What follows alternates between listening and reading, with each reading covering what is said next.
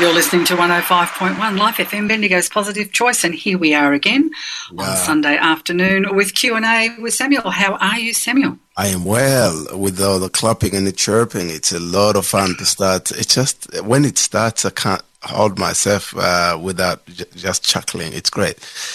Yeah, it is a good sound effect, isn't it? We love it, and it just gets everybody's attention. It does. So that's a good thing. Now, Samuel, yes, we are going to do a bit of a series on something that everybody's talking about at the moment. Yes. And that is the second coming. But in particular, there are a number of interpretations of how that is all going to happen. Yep. Around particularly the rapture. And is it post-tribulation, mid-tribulation, beginning of the tribulation? Yeah. When is it? And I know that you have some very strong opinions, or you have done a lot of research in this area, and you believe that people need to know so that they can be prepared properly. So that's the question that we're dealing with. What is the rapture theology, and what is it that we should expect as we're waiting for Jesus' return? Yeah, very good. As you started there, I'm like, do I actually have opinions? I think our opinions won't really matter. What matter is our analysis of Scripture. And so if the opinion is built on a proper, careful analysis of Scripture, then that opinion is justified. It's not just simply interesting. And anyone can have an opinion. I mean, it's just got to be a question of what it's built on, what exactly. And in this question here, it's a question of Christian theology. It's not that I'm really been talking about rapture per se, even though that's the question. I think sometimes the question is asked, but it's got a lot of broader contours to it. So, it's not just simply a person asks the question. This question fits into a broader question of Christian theology. And so we cannot answer that question without looking at all the broader contour of the theology within which the question has been asked. So, the question that's been asked here, rapture, pre-trib, post-trib, when is the second coming of the Lord happening, and how is it happening? And so that's the question. The question here is centered on the second coming. You can't talk about rapture if it was not the Lord is coming back. And so the question is the question of what is called the doctrine of last things. The doctrine of last things. It's one of the major doctrine of the Christian faith. And so we'd like to start by grabbing a few biblical texts, and then we'll look at some terminologies that are used within those particular texts, and then we start to analyze the interpretation of those texts. And so that's probably the best way to go. And so let's get started by looking at the text that we got to read. You got to read the number text, but let's start with the first one, which I think this is the most important. I'm going from Mark chapter 13. Mark chapter 13, and this is it's classically or traditionally called the Olivet Discourse. Olivet Discourse. Why? Because of where this particular discourse is happening. And so if you've got your Bible, everyone, you just grab your Bible. We turn to Mark chapter 13. We're going to read from verse 1 all the way to verse 28. It's quite a long read, but, out of respect for God's word, before we formulate any opinion about anything, we need to read what is written within the scripture. So I'm going to read. I'm reading from the NIV. If everybody's got their Bible, they can basically grab it and let's read. As he was leaving the temple, one of the disciples said to him, "Look, teacher, what massive stones, what magnificent building. Do you see all these great buildings?" Jesus replied, "Not one stone here will left on another. Every one will be thrown down." Verse 3. As Jesus was sitting on the Mount of Olives opposite the temple, Peter, James, John, and Andrew asked him privately, "Tell us, when will these things happen, and what will be the sign that they are all about to be fulfilled?" Jesus said to them, "Watch out that no one deceives you. Many will come in my name, claiming I am he, and will deceive many. When you hear of wars and rumors of war, do not be alarmed. Such things must happen, but the end is still to come. Nation will rise against nation and kingdom against kingdom. There will be earthquakes in various places and famines. These are the beginning of birth pains. You must be on your guard. You will be handed over to the local councils and flogged into synagogues, and on account of me you will stand before governors and kings as witnesses to them. And the gospel must first be preached to all nations. Whenever you are arrested and brought to trial, do not worry beforehand about what to say. Just say whatever is given to you at the time, for it is not you speaking, but the Holy Spirit. Brother will betray brother and to death, and father his child. Children will rebel against their parents and have them put to death. All men will hate you because of me, but he who stands firm to the end will be saved. When you see, verse 14, when you see the abomination that causes desolation standing where it does not belong, let the reader understand. Then let those who are in Judea flee to the mountains. Let no one on the roof of his house go down or enter the house to take anything out. Let no one in the field go back to get his cloak. How dreadful it will be in those days for pregnant women and nursing mothers. Pray that this will not take place in winter, because those will be days of distress unequaled from the beginning, when God created the world, until now, and never be equaled again. If the Lord had not cut short those days, no one would survive. But for the sake of the elect, whom he has chosen, he has shortened them. At the time, if anyone says to you, look, here is the Christ, or look, there he is, do not believe it. For false Christ and false prophets will appear and perform signs and miracles to deceive the elect, if that were possible. So be on your guard. I have told you everything ahead of time. But in those days following that distress, the sun will be darkened, and the moon will no longer give its light, and the stars will fall from the sky, and the heavenly bodies will be shaken. At that time men will see the Son of Man coming in the clouds with great power and glory.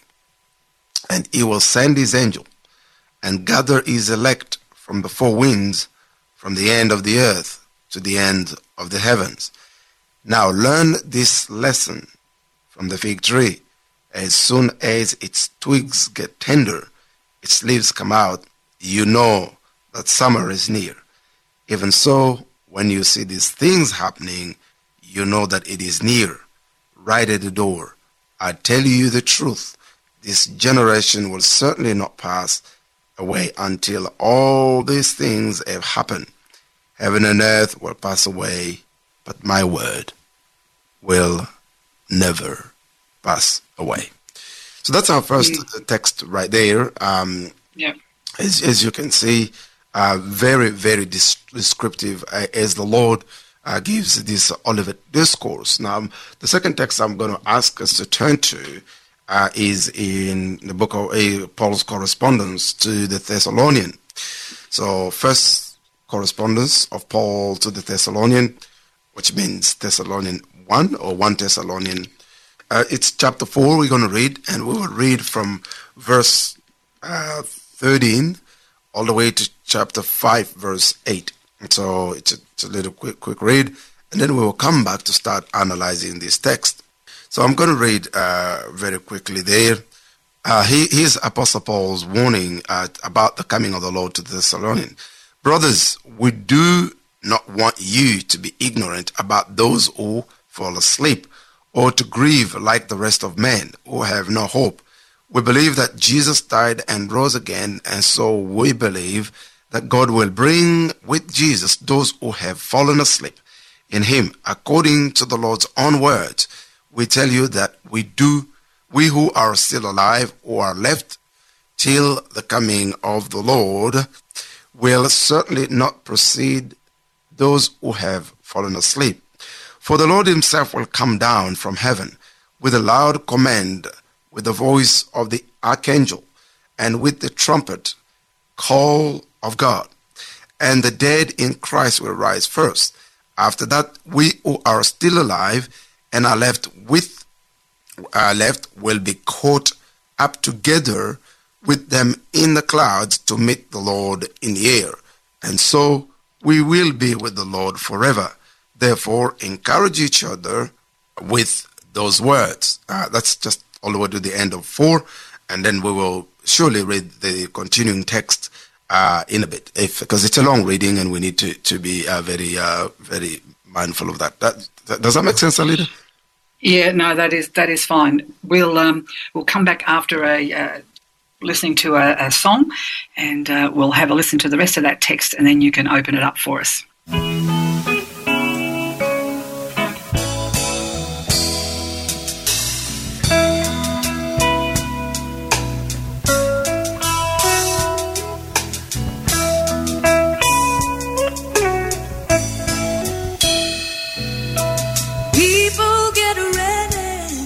There's a train a-coming. You don't need no baggage, you just get on board. All you need is faith to it diesels a humming. You don't need no ticket, you just thank the Lord, yeah.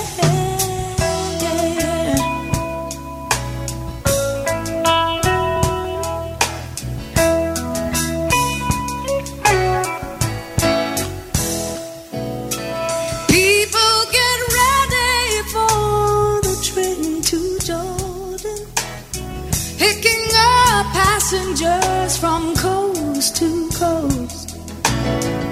Faith is the key. Open the doors and board them. There's room for all of the love and lost the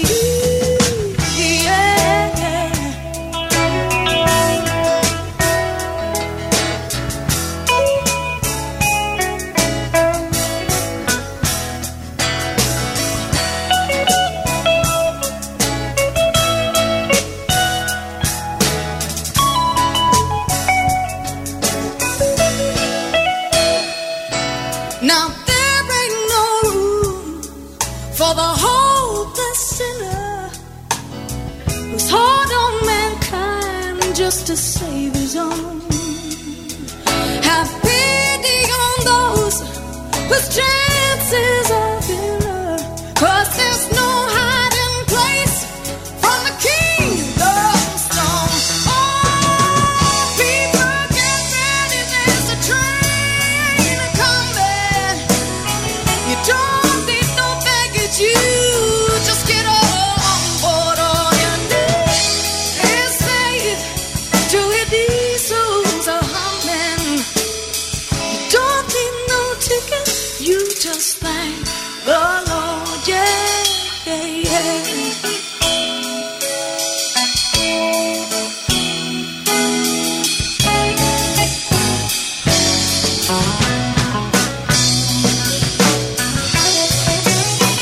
I'm getting ready.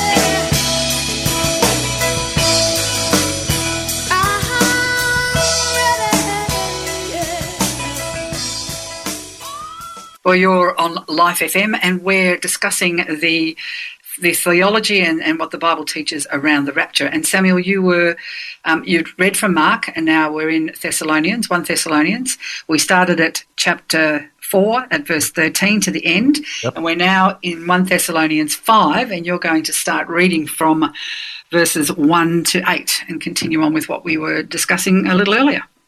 Yes, indeed, Alida. So we will start from verse 1 of chapter 5.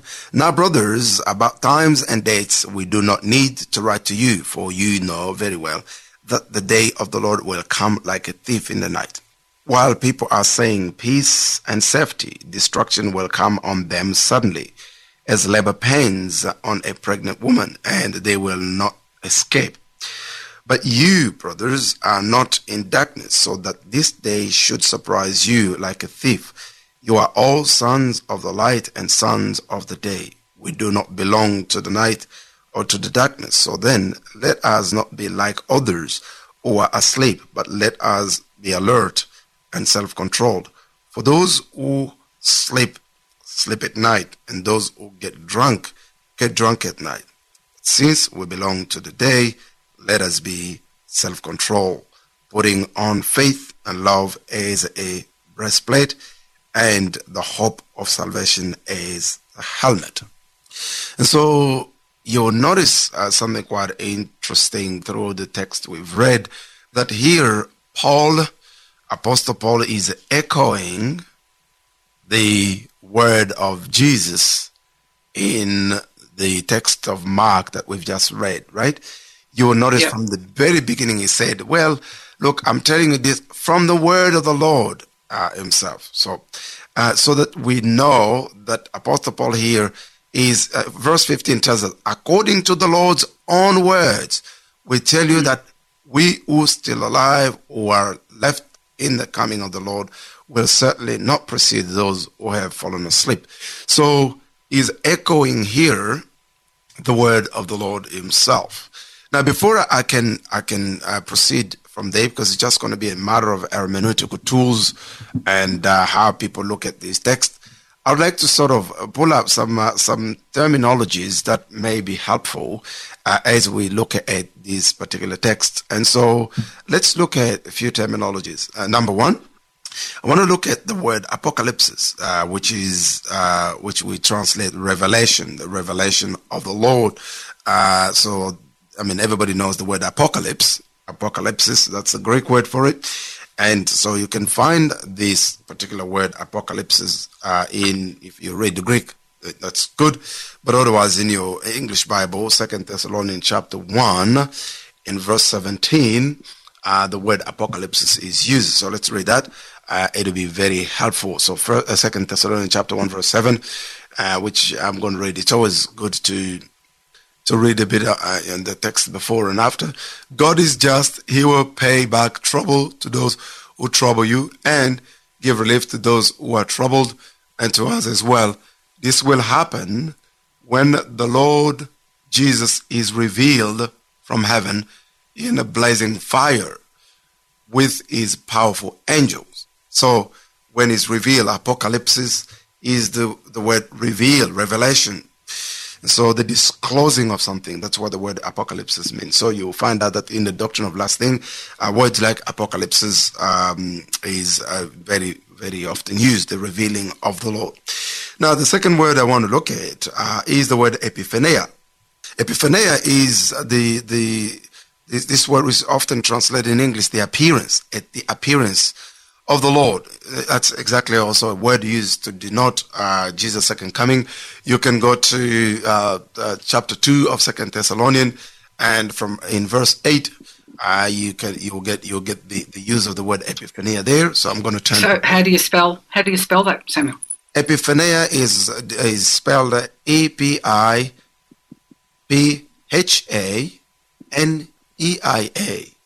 Epiphania. Okay. Now you know how to spell. I don't know if our listeners know how to spell apocalypse. If that's important, everybody knows how to spell apocalypse. But the Greek word is apokalupsis, apocalypse. Now let's read 2 Thessalonians chapter 2, verse 8. And so it's good to read a bit the verses before. Let me start from verse 5. Don't you remember that when I was with you, I used to tell you these things, and now you know what is holding him back, so that he may be revealed, apocalypse, at the proper time. For the secret power of lawlessness is already at work, but the one who now holds it back will continue to do so till he is taken out of the way. Verse 8, and then the lawless one will be revealed, epiphania, pardon me, whom the Lord Jesus will overthrow with the breath of his mouth and destroyed by the splendor of his coming. So the word revealed there is epiphania. Now, the last word I would like our listeners to remember as we discuss these things is the word parousia. Parousia is spelled Parousia, parousia, often translated the coming, the word coming, or the presence of Christ, or his appearing, or his becoming. And that is the way the word parousia is translated. Now, if you look at 2 Thessalonians chapter 2, verse 1, and then back to the verse that we just read, concerning the coming of the Lord Jesus Christ and our being gathered to him, we ask you, brothers, see, concerning the coming of the Lord, concerning the parousia of the Lord, or the Lord will destroy with the breath of his mouth at his coming, parousia. So you've got epiphania, you've got apocalypse, and parousia. Those are the main terms. Now I'm going to just quickly, based on we are, in time, I'm going to start looking at the just general few hermeneutical, points that make the difference between the interpretation of these particular texts. Now, there are three interpretation of this particular text, and I want people to write it down. There is the classical Christian interpretation of that, the interpretation the church has held since the day of the apostles, which is a classical view of the Christian faith, and there is the rapture view, which is not that classical. It's not.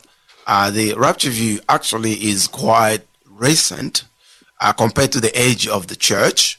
The church has been here for 2,000 years, and the rapture view was developed in 1827 by John Darby. John Darby, sometimes it's called Darbyism. It was developed by John Darby through his interpretation of the scriptures. It was not the position that was held by the church from the very beginning for 1,800 years. For 1,800 years, the church didn't have that view. You'll find this part of sort of a view from. So John Darby didn't just simply pull it out of thin air. I'll talk about that in a moment.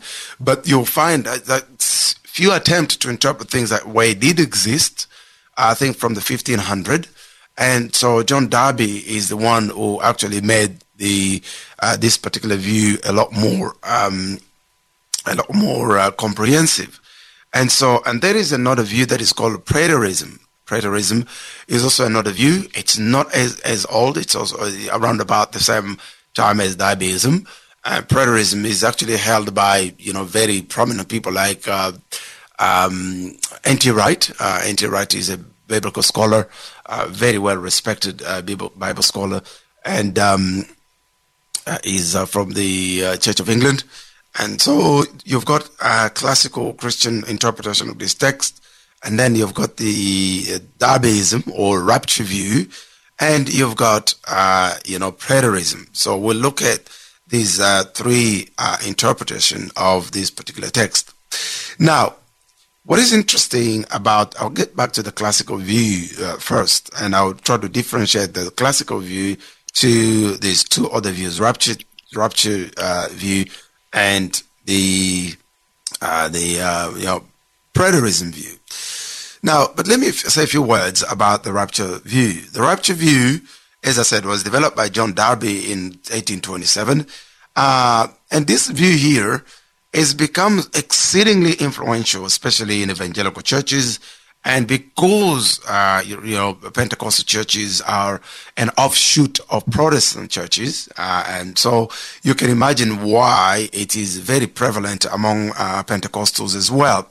And this particular view was made mostly famous by the Scofield Reference Bible. Now, the Scofield, when I gave my life to, not when I gave my life to Christ, but when I started working in the ministry, the Scofield Bible, Reference Bible was the must-have Bible. If you don't have the Scofield, it's like you're not a preacher. So, and the Scofield Reference Bible had endorsed this particular view, and so it's made it very popular. And the other thing is, the Dallas Theological Seminary had endorsed this view, and the Dallas is one of the flagship of the evangelical seminaries, and most, or if not all, the pastors that Dallas Theological Seminary has put out, of course, hold this view. So this view is very popular, and then it got even more popularized in the culture by writings of people like Tim LaHaye. People who it's been. We all know the Left Behind series and everything else. Yeah. That's exactly right. So some of us have actually taken the rapture view basically from birth. You don't know that. Many people I've spoken with don't even know what is the classical view of the Christian church before 1827. So the rapture view is really the most popular, but it's the analysis shouldn't be by what is most popular, most believed. It's what is mostly scriptural. So we will have to dive in to look at these views, and then we can analyze the biblical basis upon which these views are held. So that's what we will need. Yep. Yeah, no, that'll be great. All right. Well, we're very excited about going to that next level and diving in, as you say. So we'll be back in a few minutes after this song on 105.1 Life FM.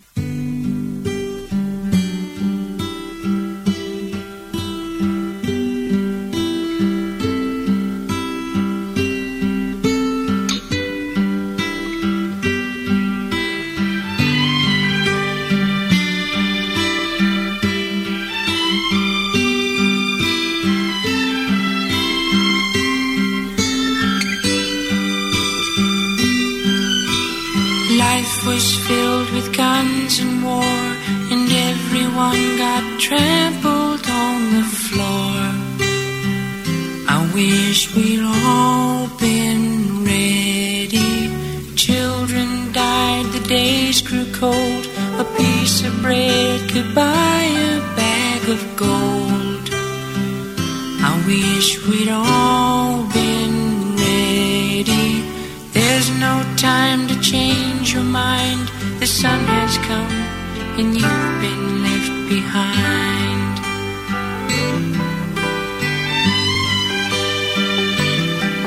A man and wife asleep in bed. She hears a noise and turns her head. He's gone.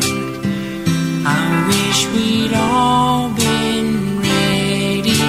Two men walking up a hill, one disappears and one's left standing still. I wish we'd all been ready. There's no time to change your mind. The sun has come and you've been left behind.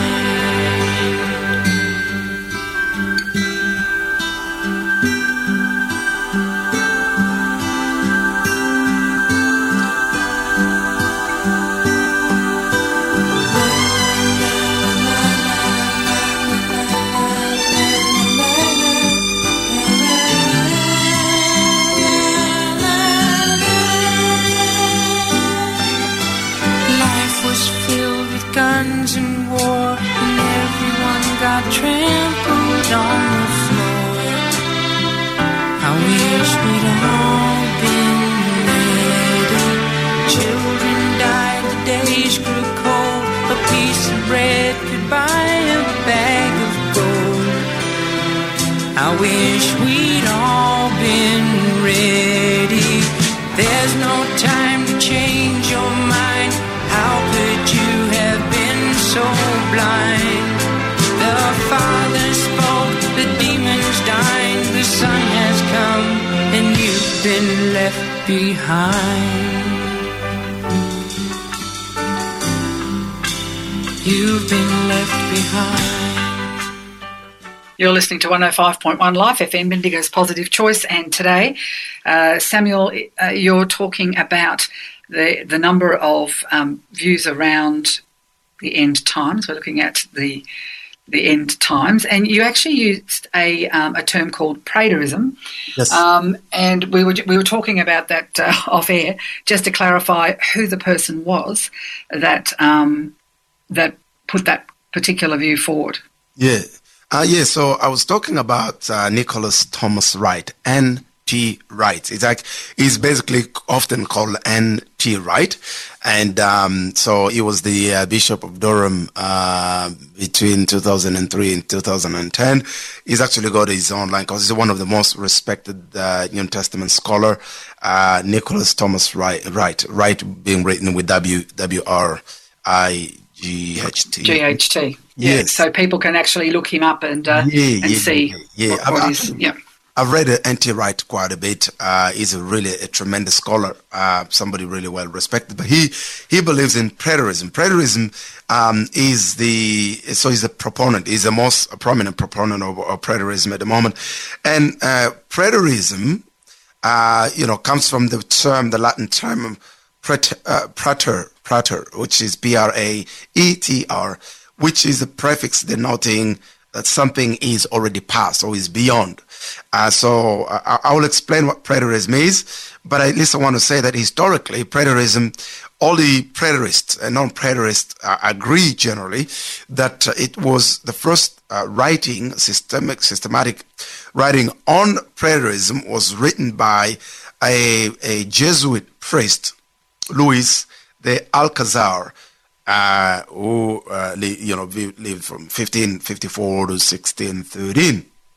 So as I was saying, it's for 1500 years the church had this classical view, and then they started to develop, preterism, and then they developed, Adabism, which is called the rapture view, and so these two views are very recent compared to the classical view of the Christian church that the church has held for a long time. Now, I'm thinking that it's probably because rapture is the most popular and is the one that we need to start looking at. I want to highlight a few things. Now, we know from an hermeneutical point of view that Mark is written as part of the, biographies, if you will, the account of the life of Christ. Matthew, Mark, Luke, and John are the gospel writers, and so we know from that standpoint that Mark was rendering that which he had learned. At least most scholars agree that this could have been very well called the Gospel of Peter, because Mark was a disciple of Peter, but there are a number of views to when it was written and so on and so forth. I'm not going to get into the timing, but the authorship, at least traditionally, is recognized to be Mark, and the words that we've read there in the Olivet Discourse are recognized to be words of the Lord Himself that the apostles had rendered. So, in that sense, you can notice that these words of the Lord must be the basis upon which anything else is analyzed from. So that's the classical approach. So you start from the Olivet Discourse. You don't assume that the apostles after Christ had somehow added their own teachings that were not already pre-recorded or at least highlighted within the Gospels. And this is how the classicists approach this particular text. So you read the Olivet Discourse and you analyze all the rest of the words of the apostles according to the Olivet Discourse. And so I wanted to look at the Olivet Discourse again because the rapture view plugs into the text. I don't want to say plugs in, read something into the text.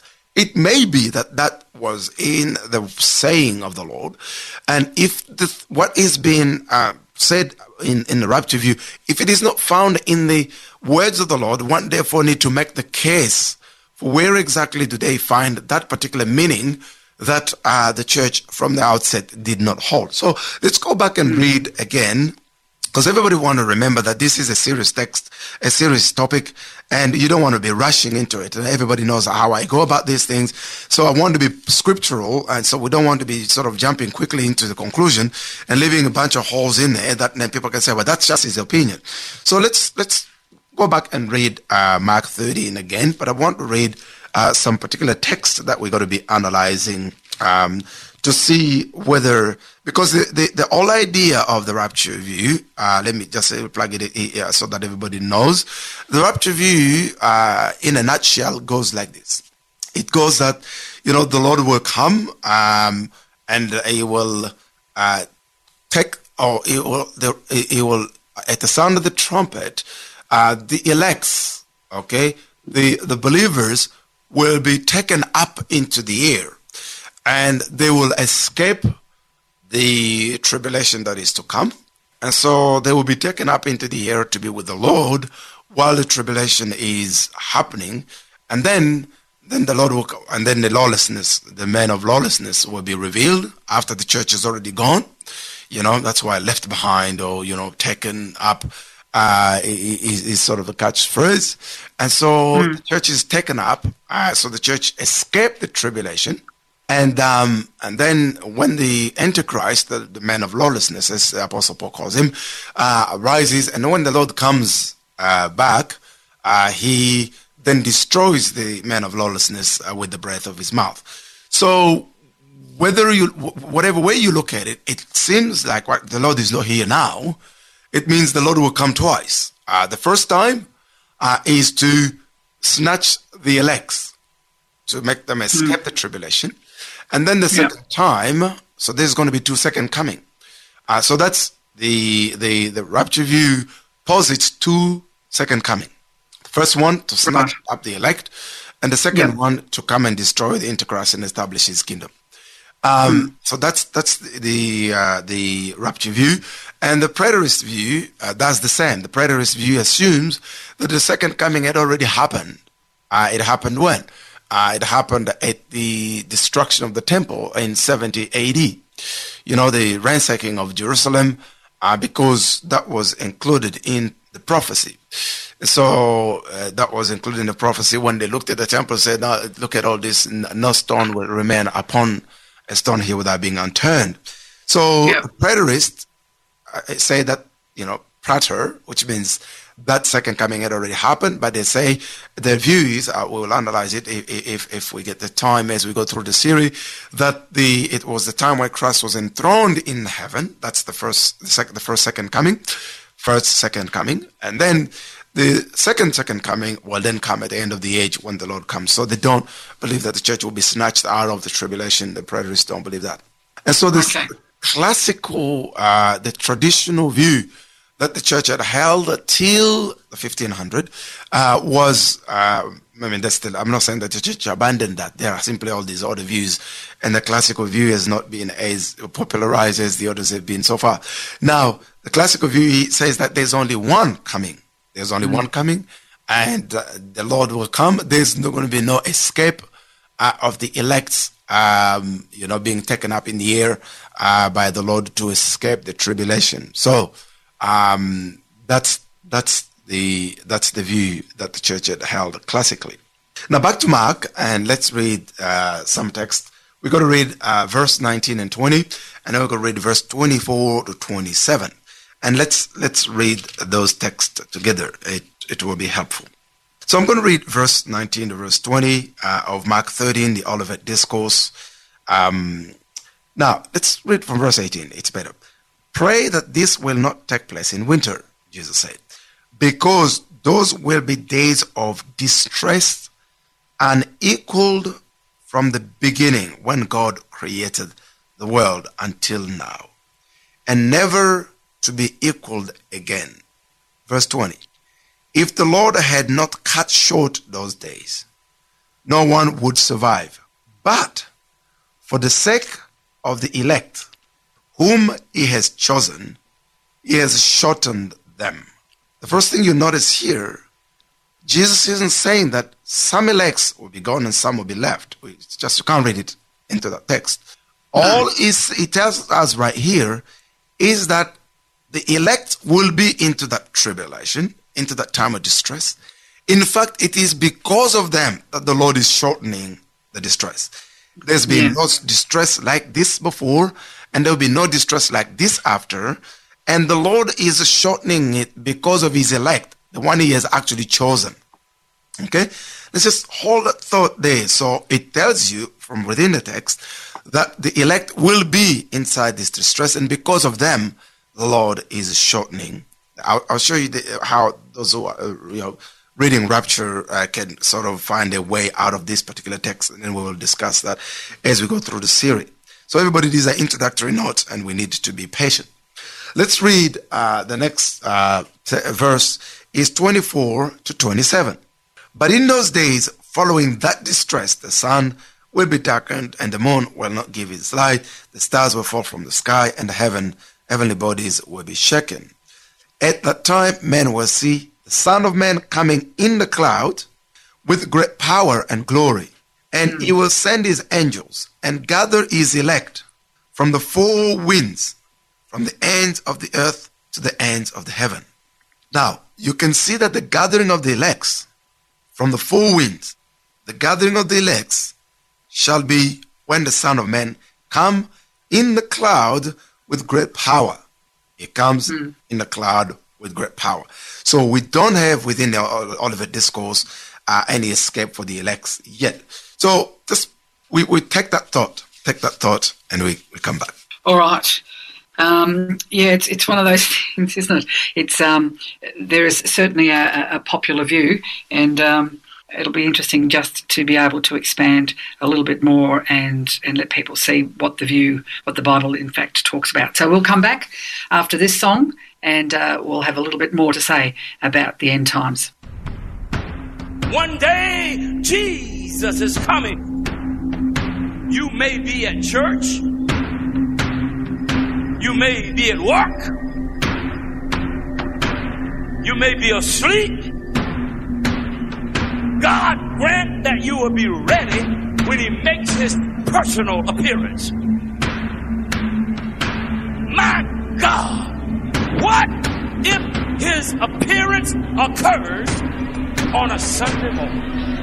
My prophetic word to you this morning is get ready! Get ready!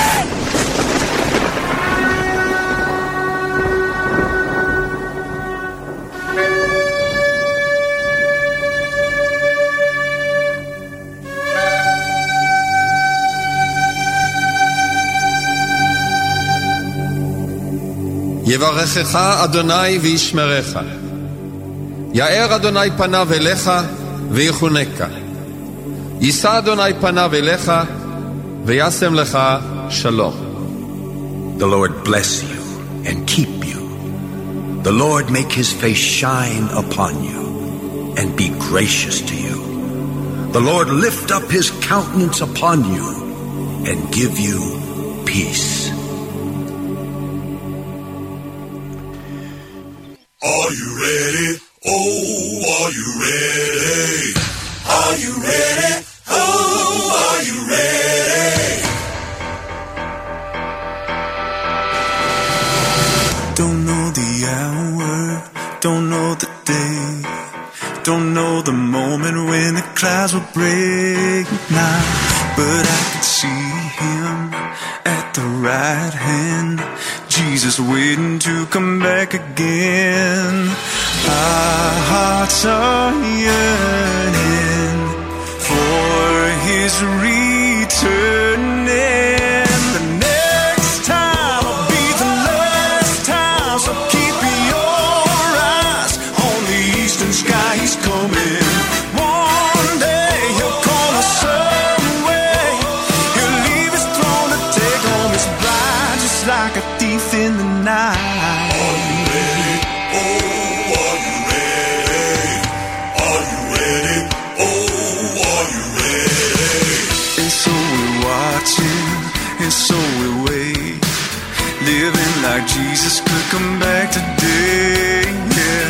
Oh, what a morning when heaven opens and we finally see him face to face. Our hearts are yearning for his returning.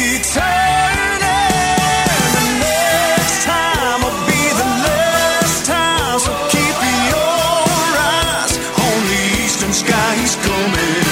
One day he'll call us someway. He'll leave his throne to take home his bride, just like a thief in the night.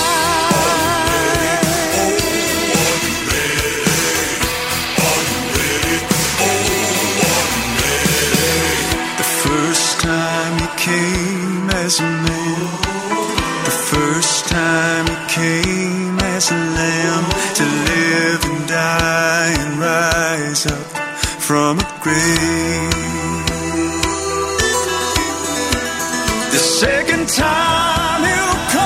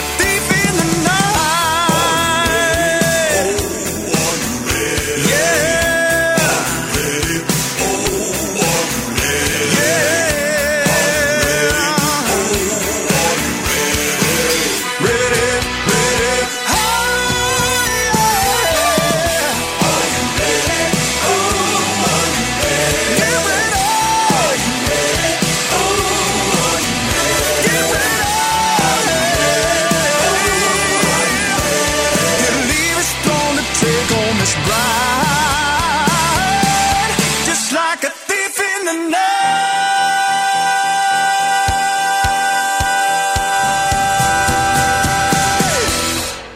You're listening to 105.1 Life FM, Bendigo's Positive Choice, and you're with Alida Robinson and Samuel Tshisekedi, and we're talking about the end times.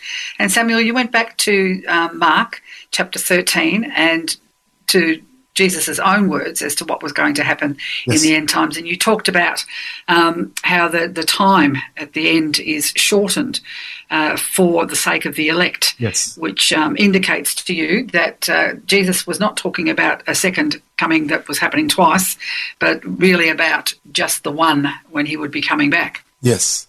Now, so, you've highlighted really well there. Now, one may say, hang on a minute, Samuel, those elects, according to the rapture view, those elects that Jesus is talking about here are the elects that will be left behind. Okay? They will be left behind to suffer the tribulation. And then it is those elects that he will then, when it comes to the second time, his angel is going to gather them. But those people will have suffered the tribulation that the others have escaped because of rapture. Now, it's okay to say that. But you notice that hermeneutically, you're plugging it in. It's not there. There is no way anybody just classically reading the text can see two sets of gathering of the elects. The first one, when they're raptured to catch up with the Lord in the air and stay in the air to escape the tribulation. And the second one being when he comes back, he shortens the tribulation for their sake. Why are they left behind? Then you have to plug all the rest. They're left behind because they were not ready or they were sinning or, why were they left behind? They were his elect. He had elected them and now somehow they're left behind. Yeah. And that becomes the school of rapture that I came from, used to teach, rapture theology from a standpoint of don't walk in sin, just sanctify yourself because you may be left behind. And when you're left behind, life will be a lot harder for the believers who are left behind than those who have been taken up. So there are two reasons. First one, escape the pain, the suffering. And number two, things will be a lot harder for you if you stay here. In other words, the pain will be. So sanctify yourself. That's the second reason. So escape the pain. Yeah. Therefore, you need to sanctify yourself. That's how it works to me. Tim LaHaye in the books that they wrote around this whole theme, the fictionalized books. Yeah. His premise was that these people that were left behind had sort of fallen away from the faith, or had been exposed to belief, but had never taken that step of taking Jesus as Saviour because they weren't quite sure, and so their wives and friends and everybody else in the church is gone, and now all of a sudden they realise, hang on, this was true, and they are the next level, but they weren't truly believers beforehand. So they don't see that as two elects, if you like, but So it's definitely a plug-in then, isn't it? That's exactly right. When you read the Olivet Discourse, it could well be true, but it is not in the text. That's the thing. So you'll have to justify where does it come from, and so on and so forth. And especially, one will have to then have a certain theology of the elect. You will have to think of election in some ways. Is it in elects in, in a Calvinistic way? So you'll have to mix your theology. Is it the elects as, John Calvin would think about it, to say that there are people who are absolutely, you're looking at your tulip, your 5-point Calvinism, which is that, there are the people who God has elected. No one comes to Christ unless it is by God's election. And so if they were elect, why is it that they are left behind after this particular rapture? Were they elect by God, but God knew that the time wasn't there yet for them to be picked up? So, you'll have to sort of mix up all sorts of, the theology of election.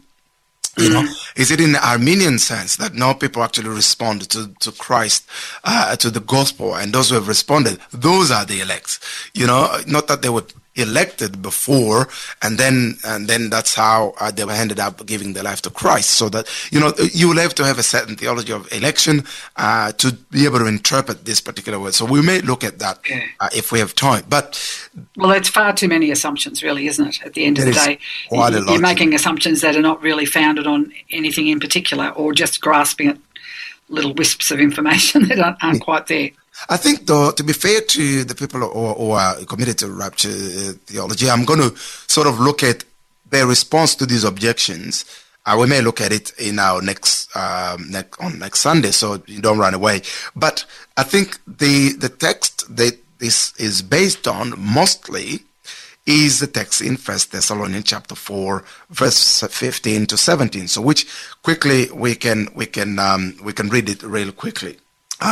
So verse 15 to verse 17 of 1 Thessalonians 4, for this we declare to you by the word of the Lord, that we who are alive, who are left until the coming of the Lord, shall not precede those who have fallen asleep. For the Lord himself will descend from heaven with a cry of command, with the archangel's call, and with the sound of the trumpet.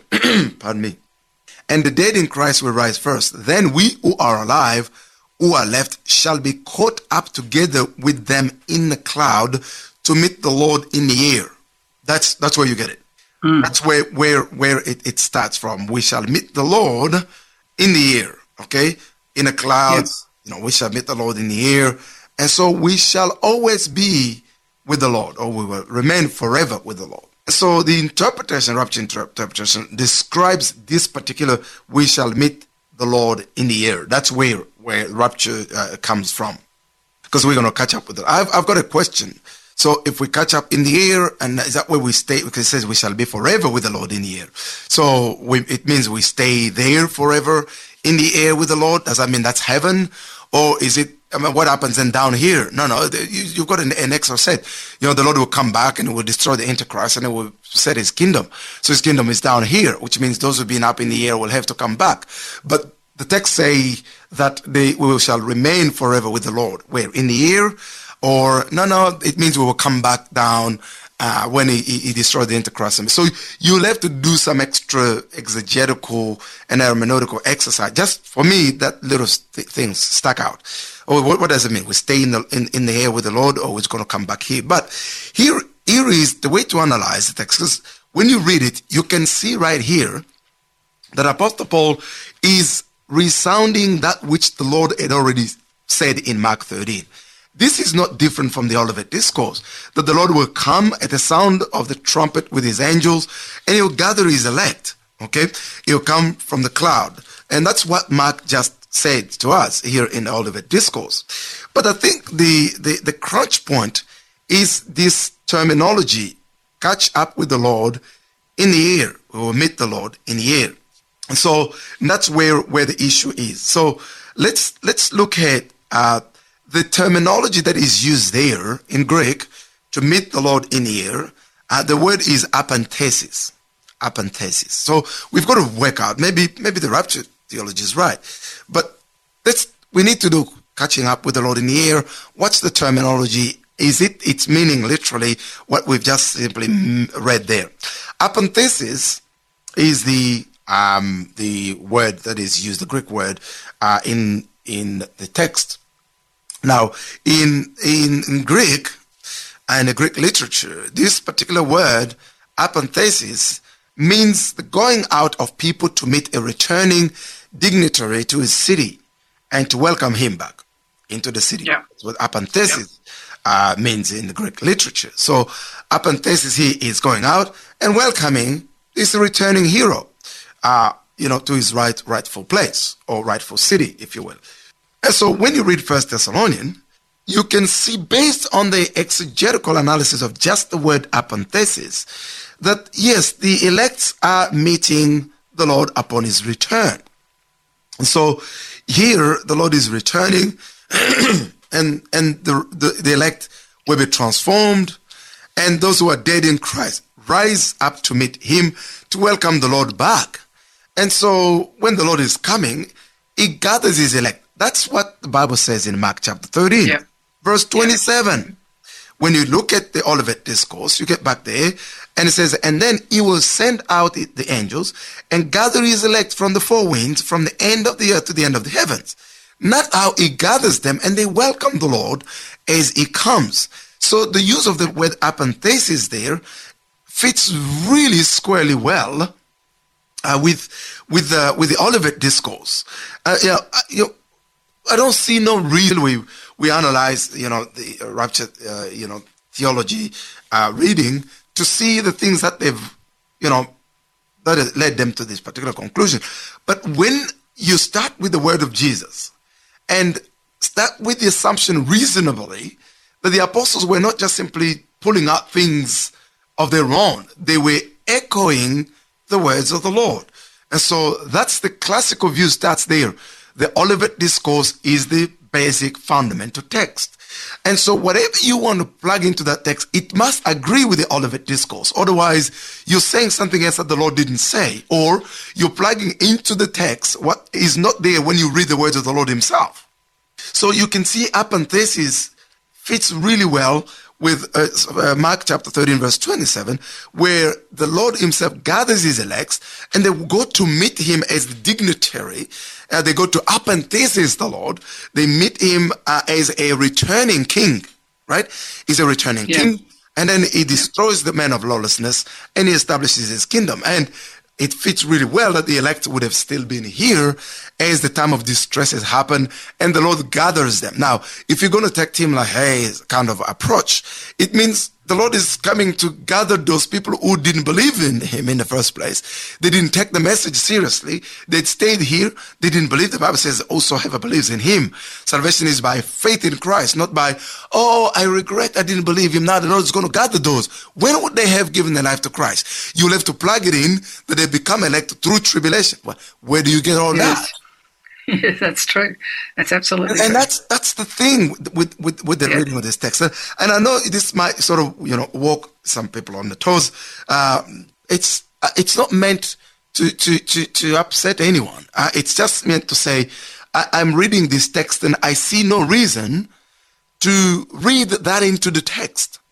Reading into the text what is not there. It's called eisegesis. Now, reading out of the text what the text say, that's your exegesis, okay? You exegesis out of the text what the text say. So there are a bunch of reasons that can be given by those who read rapture view, and I want to be very fair to them. So we will come back first session. This is just an introductory note, but you can already see where I've headed. So I have not pulled out the punches. I have just simply, established the view that I hold, which is the classical view, and we can discuss all the rest further. So as for now, there'll be more text we can read when we come back. But this is for this first Sunday. I think that the two texts we've read do not really give good rise to the belief in the rapture view at this point.